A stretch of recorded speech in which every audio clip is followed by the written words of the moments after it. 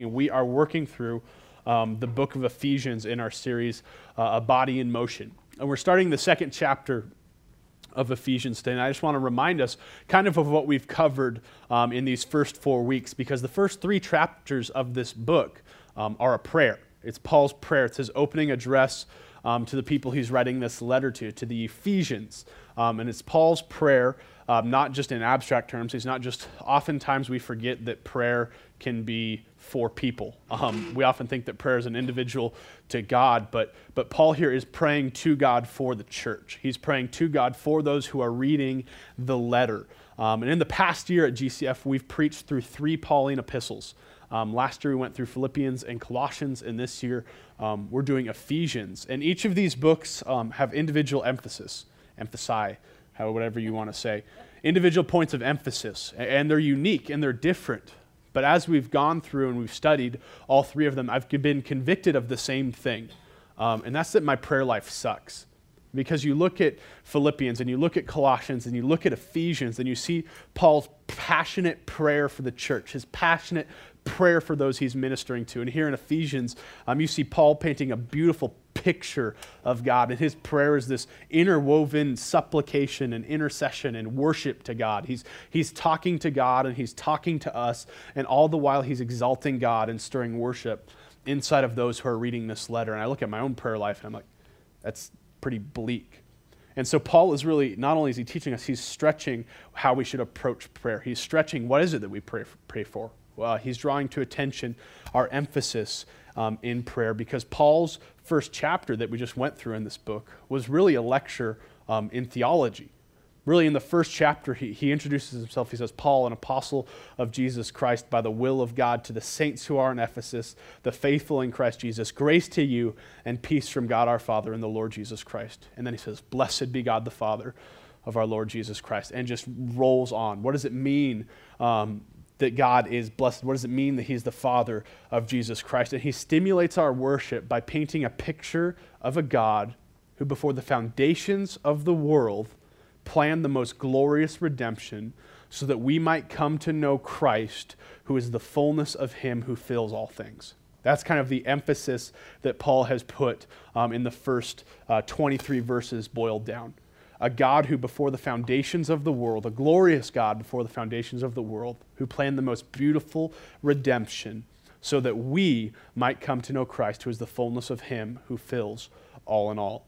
And Stephen spoke last week, and he did a great job showing us through Paul's prayer that Paul's not only writing to give us knowledge. He's not just writing so that we have an awareness, so that we can recite the gospel. He wants us to know the gospel. He wants us to know the hope that we have in Christ. In fact, last week we saw the verse where it says, to know the hope to which he has called you and the riches of the glorious inheritance of the saints. And so Paul is writing this to us so that we may know, like deep in our hearts, deep in the reality of who we are, know the hope that we have. And I'm reading a book right now for one of my classes, and it's kind of highlights of the 21st or the 20th century theology. And what it does is it looks at a bunch of theologians in the 21st century, and you just kind of study them. And by influential, because it's studying the influential ones, it doesn't necessarily mean biblical. Because oftentimes we're reading about these guys who are typically German, so you could foster some hate in your heart for liberal Germans somewhere. They get something wrong about Scripture. They get something about the Bible wrong. They get something about God wrong. And that's a sad thing, actually, when you look back and see that the most influential people from a historical perspective who have had shaping influences on Christianity have been people who have gotten certain aspects of it wrong. That means we need to step up our game and emphasize what is right. But one thing I noticed is I was reading about one theologian, and the narrator or author said this of this guy's theology. He said, having established the doctrine of humanity, Cobb, who's the theologian, Cobb then established a corollary or a next to doctrine of God. And so the author says here that this theologian went and established a theology of man, and then from his theology of man, he established a theology of God. And he did this because this guy wanted to know things. He wanted to know the basic question of human existence, right? Anthropology. Why do we exist? And so he started with man, and he says, well, why do we exist? Why are we here? What is it that we do? And then he moved to philosophy, right? That's where God comes in. And he's like, now why are we here? And how should we act while we're here? But what he missed in that statement is huge. Because to understand the fullness of who we are and where we fit, you don't look at humanity, you look at God. You see, our view of God shapes our understanding of humanity. We don't find God in the shadow of man, we find man in the image of God. And so if you want to get anthropology, you start with theology. You start with who God is, because being made in the image of God, who is a creator and a blesser and one who overflows out of the abundance of himself, you start with God, and it changes how you view yourself. And so Paul's going to answer those questions today. He's going to answer, how do we view ourselves, and what are we to do while we're here? What is the reason that we are here, and how did we end up getting here? But he's going to answer that only after he's given us a clear glimpse at who God is, and then he's going to reference back to that God as we go through it. So I just want to pray for us, and then we're going to jump fully in to Ephesians chapter 2. Lord, we thank you that Paul's prayer was for us. We thank you that not only was it for the Ephesians or the Laodiceans who would read this letter, for the rest of the towns that this was circulated to. God, this letter and the prayer that Paul prayed, that we may come to a knowledge of the hope that we have and the abundant riches in Christ, that Paul was praying that for us. And I thank you that the Holy Spirit has been working throughout history, knowing that there is going to be a group of students gathered in Chemistry 123 at the University of Montana campus on October 2nd. I thank you that Paul's prayer was working in this room. And so I pray that as we look at your text, that we understand who we are in light of who you are. And I pray that that just trickles down to everything that we are. It changes how we think and how we talk and how we act and what we do with our lives and what we emphasize with our lives. And so, God, we thank you for this, and we thank you for the word you've given us. We love you, and we pray this in your name. Amen. Amen. So, I'm going to break up. We're going through, as Jordan or Logan read for us, Ephesians 2, 1 through 10.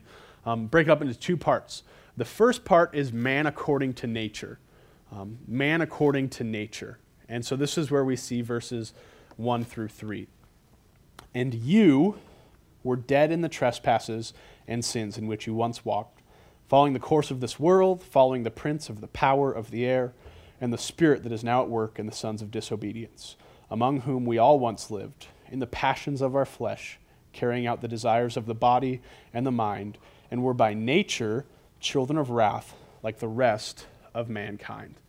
See, Paul starts out on a deeply personal note. You see, and it's funny because the rest of this, Paul's talking about the we and the us and all of this, and then right here he's like, the church, you were dead in your sins. You were dead in your trespasses. And see, Paul here, he's not saying you, he's not referring to a people group. He's not referring to the church at large. He's not referring to the Jews. He's not referring to the Gentiles. If you can answer to you, hey you, Paul's talking to you. He's saying you were dead in your trespasses and your sins in which you once walked. You were dead in them. And he says trespasses and sins, and trespasses is like a misstep. And so where sins are easy, we see what sins are. We can understand what a sin is. And you may look at your life and be like, well, I haven't killed anybody. I haven't stolen from anybody. I haven't robbed anybody. I haven't committed any sins, but have you trespassed? Like maybe have you told like a little lie? Like, were you really too busy last night that you didn't get your homework in? Or were you really excited that season 8 of How I Met Your Mother came out on Netflix? Because those don't quite qualify. But those missteps, Paul is saying, those transgressions are equally as worthy of wrath as sin. He says, if you have misstepped, if you have sinned, you are dead. You are dead in your trespasses, and you are dead in your sins because you're born dead. That's what Paul's saying. How dead? Dead. That's one of our favorite lines at Sovereign Hope. How dead? Dead. Super dead. Really dead. Dead in your sin, dead in your trespasses. In Romans, Paul says that through one man's sin, all have died. Through Adam's sin, all have died. By nature, we are all dead. You see, we were created to be ruled. In 1 Samuel 8, and in the progression of the Bible, we've seen the fall of man, we've seen the flood, we've seen the covenant to Abraham, and now we see the people of Israel looking for a ruler. And in 1 Samuel 8, the people of Israel reject the ruler that God put in place. They're like, we want a king. We want to be like all the other nations. And I love what God says to Samuel, because Samuel's like, well, they're rejecting me, God. They're rejecting me as judge over them. And God says to Samuel, he says, Samuel, they're not rejecting you. They're rejecting me as their king. You see, all along, whether the Israelites knew it or not, God was their king. God was their ruler. In the garden, before sin even entered, God ruled over Adam and Eve. God made them. God gave them rules. God had authors' rights over them. But the people of Israel didn't realize that. They didn't realize that God was their ruler because they were dead in their trespasses. Their hearts had sinned against God. Their hearts had left God. Their hearts did not believe that God was their ruler. And see, that's it. That's the chief of all sin. If someone said to you, what is the chief of all sin? What is the root of all sin? Is it evil? Is it hatred? Is it lust? Because it's not murder and it's not adultery. The chief sin, the root of all sin, is unbelief in our true ruler. That's where all sin stems from. Unbelief in our true ruler. And in unbelief we're born, and in unbelief we're dead. Now what I say is that the chief sin is unbelief in our true ruler because we're always ruled. It's not like Christians are submitting to a higher power. Christians are submitting to a sovereign God, and everybody else are these free entities doing whatever they want, these free spirits able to pick and choose what they want to do and have complete and utter control over their desires and their choices and what they want to do. And we see this in verses 2 through 3 where Paul says this. He says, following the course of the world, following the prince of the power of the air, and the spirit that is now at work in the sons of disobedience, among whom we all once lived in the passions of our flesh, carrying out the desires of our body and the mind, and were by nature children of wrath like the rest of mankind. You see, in our sin, we're still followers. And Paul says, hey, you, when you are dead, you're followers of the power of the air. You're followers of the prince that is out there and the sons of disobedience. You're a follower. And you're following the power of the air. How powerful does that sound? The power of the air. Like that's the power that you're following. The power of the son of disobedience. You see, we are slaves to sin when we're dead. You can look at people, and that's typically people's rebellion against Christianity, right? I don't want someone to tell me what to do. Man, you're a slave. You just don't see it. You're a slave to passion, and you're a slave to our desires. And I love it where it says there, it said, which we once lived in the passions of our flesh, carrying out the desires of the body, and were by nature children of wrath like the rest of mankind. You see, when we are in sin, we follow what our passion is. And a sinful passion is death. Your passion when you are in sin is to choose death. And we're just so brainwashed by the people we're following that we don't realize it. We think we're being unique. We think we're pursuing joy. We think we're pursuing satisfaction. But all the while, what you're really pursuing is death. What you're really pursuing is a desire that never gives birth to life. And I see this in my son. My son proves this passage. My beautiful, little, blonde-haired, blue-eyed, almost one-year-old son is an icon of sin. He is a petri dish of iniquity. And anybody who ever said children are innocent has never had children. And I've always heard that, like, oh, right, like we get it, kids can be bad. But they're evil. They're downright evil. Like at this point, he was like 11 months old, and he knows not to touch the dishwasher for his own good, because there are like knives and stuff in the dishwasher.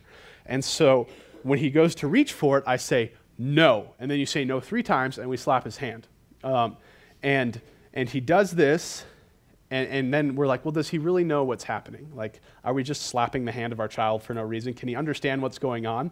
But then my wife noticed that when I would reach down to the dishwasher, Owen would pull his hand away. And then when I'd look back to the sink to grab dishes, Owen would reach for the dishwasher. And I'd look back and he'd pull his hand back. And then he's like testing the line. He's a pagan sinner who wants to just deceive dad, and while he's looking away, grab the dishwasher. And he has decided that everything in the world is his. Everything, like if you have it at home in your dorm room, it's Owen's. And one day he will come and claim it. And especially if it's food. He loves food, but for some reason, see, his dad loves food, and his dad is big, and he loves food, and he's still like a runt on the growth scale. But if he knows of its existence, he wants to eat it. And we were on a road trip to Walla Walla a couple weeks ago, and I was sitting in the back because my friend was driving, and Sarah was by the window, and I was in the middle, and Owen was in his car seat next to me. And I was eating at Costco. Have you guys ever had the Costco pretzel crisps? They're like pretzels run over by a freight train, and they're delicious.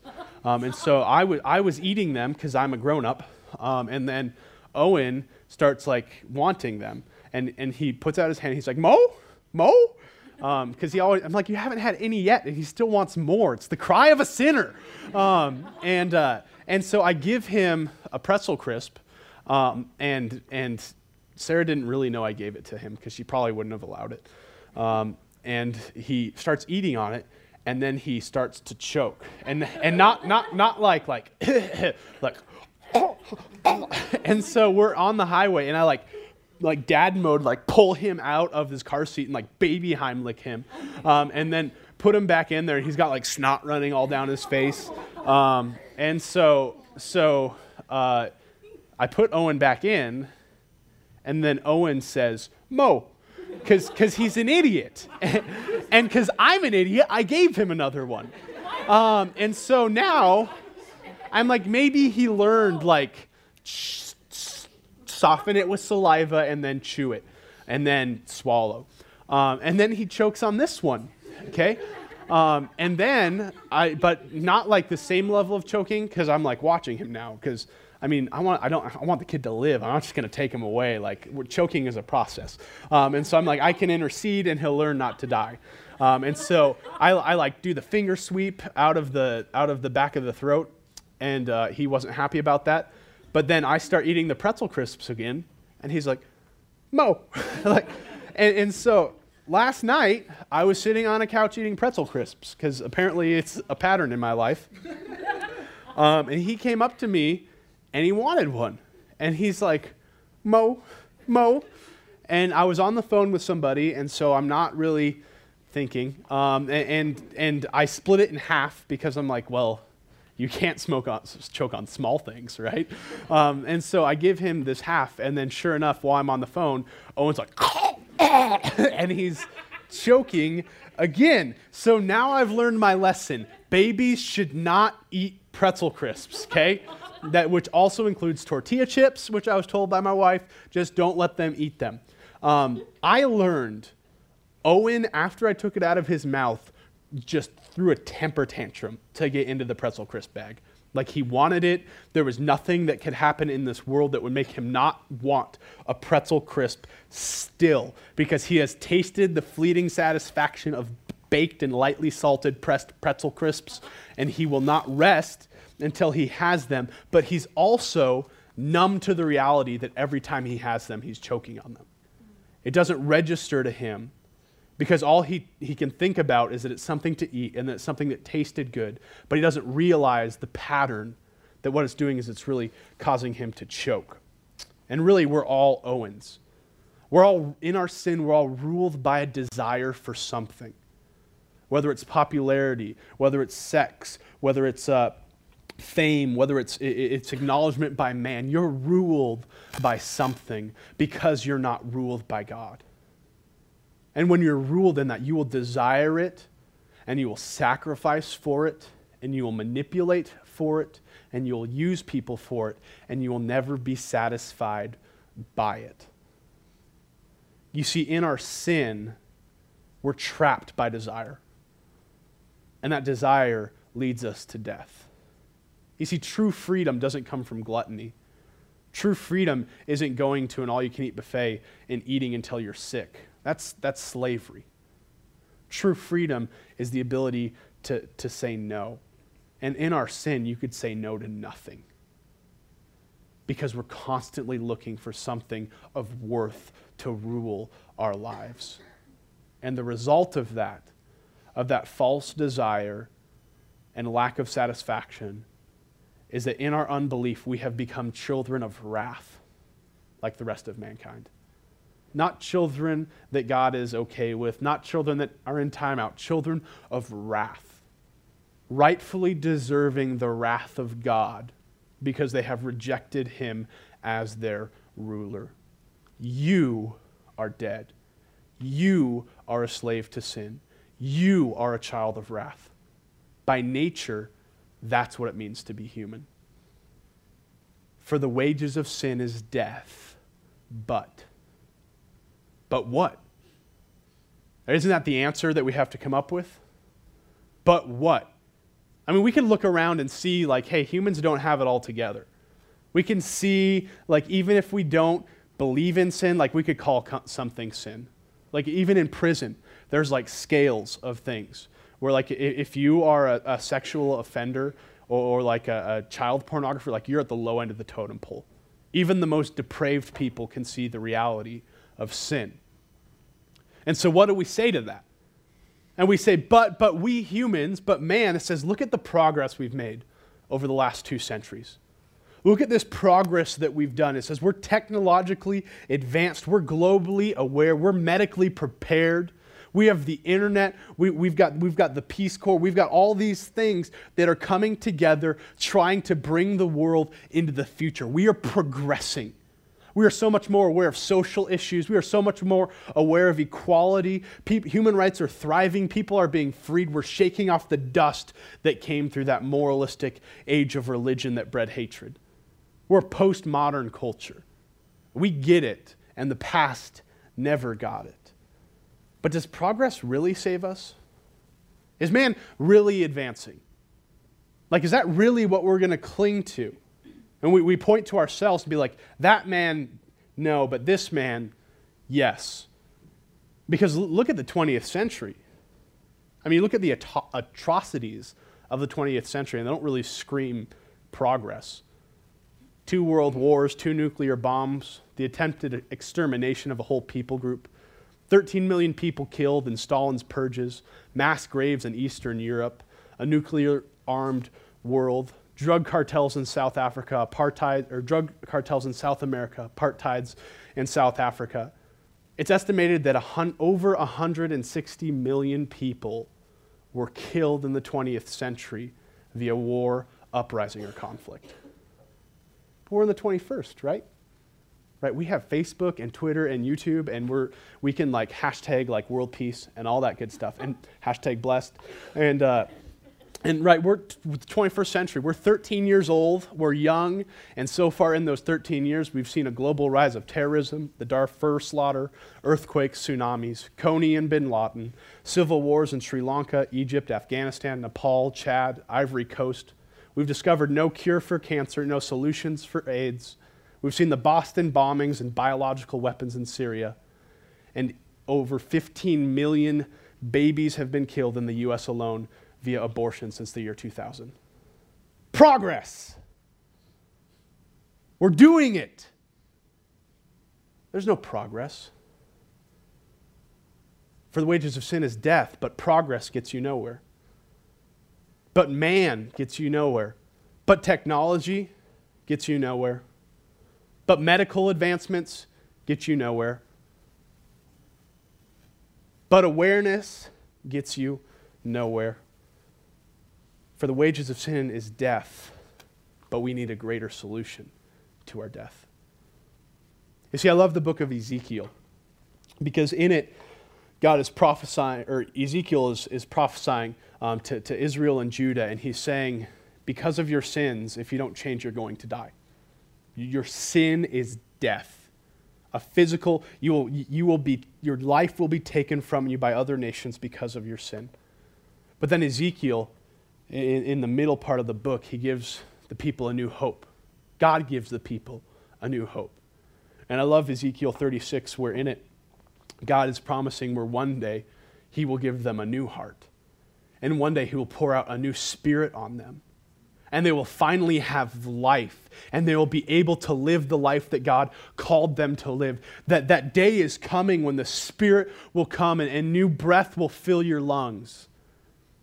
And I love this because in the very next chapter, God goes and does an experiment with Ezekiel. It says, Ezekiel, come out here. He says, go to the valley of dry bones. And so Ezekiel goes out and there's this valley full of dry, dead bones left over from a battle or a genocide or something. Just this valley, this pit full of bones. And not like freshly killed bones, but ages of dead, dry, decomposing bones. And God says to Ezekiel, and just imagine that. Like I remember when I was at the Holocaust Museum in New York, or in Washington, D.C., and you walk over this like catwalk that's over just like a room-sized bowl of hair. And it's hair that was shaved off of Jews before they went into the showers. And just like you're standing over that, and it's just like you just shiver with death. And Ezekiel's experiencing that same thing right now. Just bones and death. And God says to Ezekiel, he says, prophesy to the bones. And Ezekiel's like, what? God's like, Son of man, prophesy to the bones. So Ezekiel's like, okay. So he prophesies to the bones. And I love the Bible. It says there's a clattering. And bones started joining to bone. And then a sinew popped out and connected the bones. And then muscle formed over the sinew. And then skin formed over the muscle. And now these bones, which were once dead and disconnected, now they're bodies laying there. And Ezekiel's already stunned. And then I love it, God says, he says, Ezekiel, prophesy to the breath. Son of man, prophesy to the breath and say, thus says the Lord, come from the four winds, O breath, and breathe on these slain that they may live. And so these aren't just people who are dead. These are people who have been killed. These are people who have been slain partly because of their sin, slain because other nations came in and conquered Israel because Israel was not walking with the Lord. And he goes and looks at these slain people, slain by their sins, and he says, prophesy breath over them. Prophesy spirit over them. And Ezekiel says that the bodies stood. He says they gathered and they stood, not as a crowd, not as a couple individuals, but Ezekiel says, as an exceedingly great army. From bones to breath, God brings forth his people. From bones to breath is God's plan. You see, God then says to Ezekiel, he says, this is what I'm going to do to my people. In that age when that spirit comes, in that age when you receive your new heart, your bones are going to grow sinews. And you're going to have breath in your lungs, and you're going to stand as an exceedingly great army. You see, we needed that life. Israel needed that life. And bones don't get life, but God gives life. And I love because the very next verse that we're looking at in Ephesians answers the question, for the wages of sin is death. But God. But God. What a beautiful line in Scripture. Where we just finished, you, like the rest of mankind, are children of wrath, dead in your trespasses, followers of the spirit of disobedience. But God. And you see, this is why chapter 1 is so beautifully important to us. This is why chapter 1 is where Paul starts. This is why you start with God and look back to man, because we have seen that God is a blessed God. We have seen that God is a God who gives blessing. God is a God who orchestrates salvation. God is a God who works all things in accordance to the counsel of his will. God is a God who desires us to know the hope to which he has called us before the foundations of the world. That God has something to say about humanity. That God has something to say about nature. And he says it in Ephesians 2, 4 through 7. But God, being rich in mercy because of the great love with which he loved us, even when we were dead in our trespasses, made us alive together with Christ. By grace you have been saved, and raised up with him and seated us with him in the heavenly places in Christ Jesus, so that in the coming ages he might show the immeasurable riches of his grace in kindness towards us in Christ Jesus. You see, the first part is man according to nature, but the second part is man according to grace. And that's a much better end of the story. You see, man according to grace is altogether different than man according to nature. Man according to nature is defined by himself. Man according to grace is defined by the nature of God. And that God so acted in mercy out of the great love that he had for sinners. God didn't act out of boredom. God didn't act out of necessity. God didn't act out of a desire to beat the forces of darkness. God acted out of an overflow of mercy, which found its origin in God's great love for sinners. Whoa, did you see that? God's great love for sinners. You saw it. It says that God sent Christ. By grace you have been saved, raised up with him, even while you were dead in your trespasses. How does that work? Right, because 1 John tells us, 1 John says that God is light, in him there's no darkness at all. We're children of wrath. God is right to reject us. God is right to damn us. God is right to kill us. We had one rule and we broke it. It is just for God to cut off his people. So how does God love a sinner? How does that happen? How does that mix? How can we come to God and say, hey God, can I be saved? And God's like, you're a sinner, you can't be saved. There's nothing you can do to be saved. You're a sinner. God hates sinners. Sinners stand in the wrath of God. But this is, again, the beautiful part of starting with a view of God. Because before the foundations of the world, God planned for us to be adopted through Christ Jesus. You see, the beautiful reality of this is that when God looks at a sinner, he sees through the sinner to the cross of Christ, and God delights in the sinless Christ who died in his place. See, only because before the foundations of the world, Christ, only because of Christ, only because of the cross can God love sinners, because there is nothing in sin that is appeasing to God. But in Christ, the fullness of him who fills all in all, God is satisfied. And because God, before the foundations of the world, predestined us for adoption to be sons and daughters of God, according to his great mercy, God treasures the sinner through Christ. God loves sinners because it is his delight to love them through Christ before the foundations of the world. You see, God chooses to love us because God chose to send Christ. By grace we have been saved. And I love how Paul puts that in there. Like that's Paul, like that's Paul's inner self like leaping out of his pen. He's like in the middle of a sentence and he is so overwhelmed with the mercy of God that in the middle of his sentence, in a place that really doesn't even make sense, he's like, by grace you have been saved. Hallelujah. Back to the story. By grace you have been saved. You were dead, but God made us alive together through Christ. I love 1 Peter, what he says about this. Well, I love Peter. His name's not 1 Peter. Peter says this starting in verse 23. When Jesus, he was reviled, he did not revile in return. When he suffered, he did not threaten, but continued entrusting himself to the one who judges justly. He himself bore our sins in his body on the tree, that we might die to sin and live to righteousness. By his wounds you have been healed, for you were straying like sheep. See, sheep, no one assumes sheep are pointless. Sheep always have a shepherd. You are always ruled by something. But have you been returned to the shepherd and overseer of your soul? Have you been returned to your right ruler? Because the great shepherd is the bringer of breath. The great shepherd is the restorer of life. You see, Jesus brought our dry bones and made us alive in himself. And what I love here is this opens up with, and you were dead.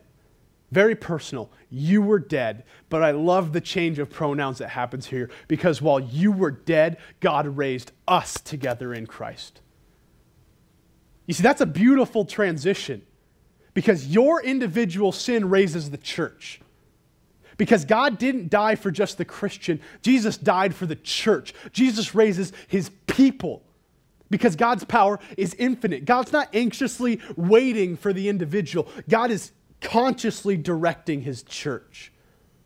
Jesus brings forth his people because Jesus is the all-powerful God, the one who fills all in all. And so God's people rise up out of death through the cross of Christ, and they stand there as an anxious army.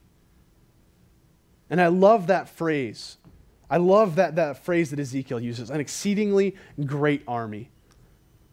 Exceedingly great. And that anxious component comes in verses 6 and 7. Did you see the purpose statement that Paul had? Starting in verse 6, and raised us up with him, seated us in the heavenly places in Christ Jesus, so that, okay, that's a purpose statement, so that in the coming ages he might show the immeasurable riches of his grace in kindness towards us in Christ Jesus. You see, why the cross? Why? So that in the coming ages he might show us the immeasurable riches found in Christ Jesus. And see, I love in Philippians, which we just looked at, in Philippians 3:8, Paul says himself that he counts everything as lost for the surpassing worth of knowing Christ. You see, Philippians 3:8 is in the immediate context. In the immediate context, Paul says, I count it all as lost. I count everything as lost for the surpassing worth of knowing Christ, of knowing that true in your heart, in your being, in your worship, having him as your Lord and Savior over you, knowing that everything as a loss. And I love in Corinthians, where in case you don't believe Paul, he says in 2 Corinthians, he says, for the sake of Christ, I'm content with weakness, with hardship, with insult, with persecution, with calamity. Why? Because when I'm weak, he is strong.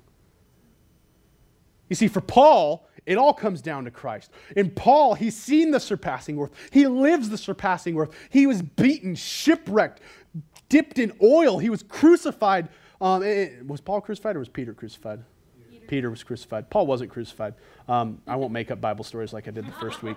But in all of this, Paul endured all of that not because he loves the church, not because he likes to be a preacher, not because he loves to gather crowds.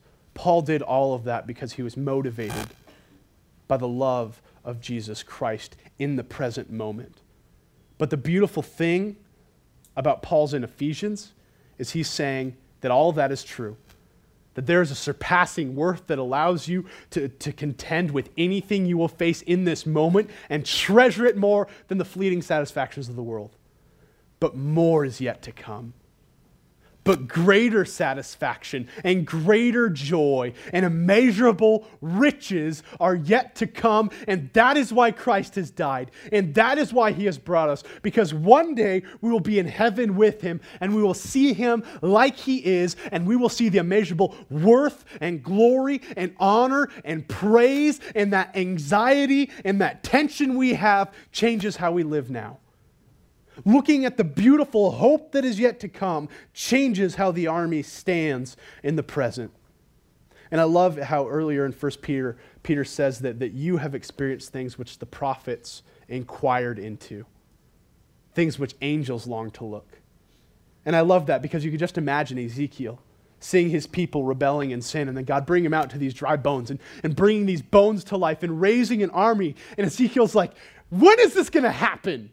Tomorrow? No, Ezekiel. Like next month? No, Ezekiel. Like in a few years? He's like, no, Ezekiel. That happened at the cross. Man, how Ezekiel and Isaiah and Hosea and Joel, how they longed to see those prophecies, and we now live in those prophecies. We see the cross of Christ. We live in the age where that Spirit has come, that breath has filled our lungs, and the bodies are being raised by the power of Christ. And I love this because in this tension, we find our purpose. You want to know the why of humanity? You want to know how you're supposed to act in the immediate? We find our purpose in Ephesians 2 because God saved us out of an overflow of love, he also saved us for a purpose. And we see this purpose in verses 8 through 10. For by grace you have been saved through faith, and this is not your own doing, it is the gift of God, not a result of works, so that no one may boast. For we are his workmanship, created in Christ Jesus for good works, which God prepared beforehand that we should walk in them. You see the inversion here. If we look at the first 10 verses, it starts out with you were a slave to the works of the son of disobedience, but now we're slaves to the work of the Son of God. That's a much better master. That's a much better ruler. You see, your work doesn't save you. Paul makes that clear. Grace saves you. No amount of good deeds, no amount of community service, no Bible reading, no social justice, no Rotary clubs, no Bible belts, no gold stars will ever save you. Grace saves you through Christ, sealed by faith. Grace has saved us. Pure, unworthy, dangerous, scandalous, glorious grace. That has saved us. And that grace gives us over to a new work. See, this is the philosophy of it. Your purpose statement, you were created as Christ's workmanship. Created to do good works which he prepared beforehand, that we, as the church and as individuals being the church, that we should walk in them. Okay, that's the Word of God telling you what you're here for. Okay, so if someone asks you, what do you want to do with your life? We could say lots of things. And you ought to say lots of things, because God has given us the desire to choose what we want to do with our life. But at the core of what it is you're to do with your life, if you want that immeasurable riches, if you see the glorious grace that has come through the cross, our greatest humanity comes not through business acumen, through education, through family, through marital status, through relationships. Our greatest being as human comes in doing the work of Christ as the people of Christ in the places for Christ. That's what we are called to do as Christians. You may well be a student someday. You may well be a spouse, a parent, a business person, a lawyer, an analyst, an athlete, a diplomat, a store recluse, or a busboy.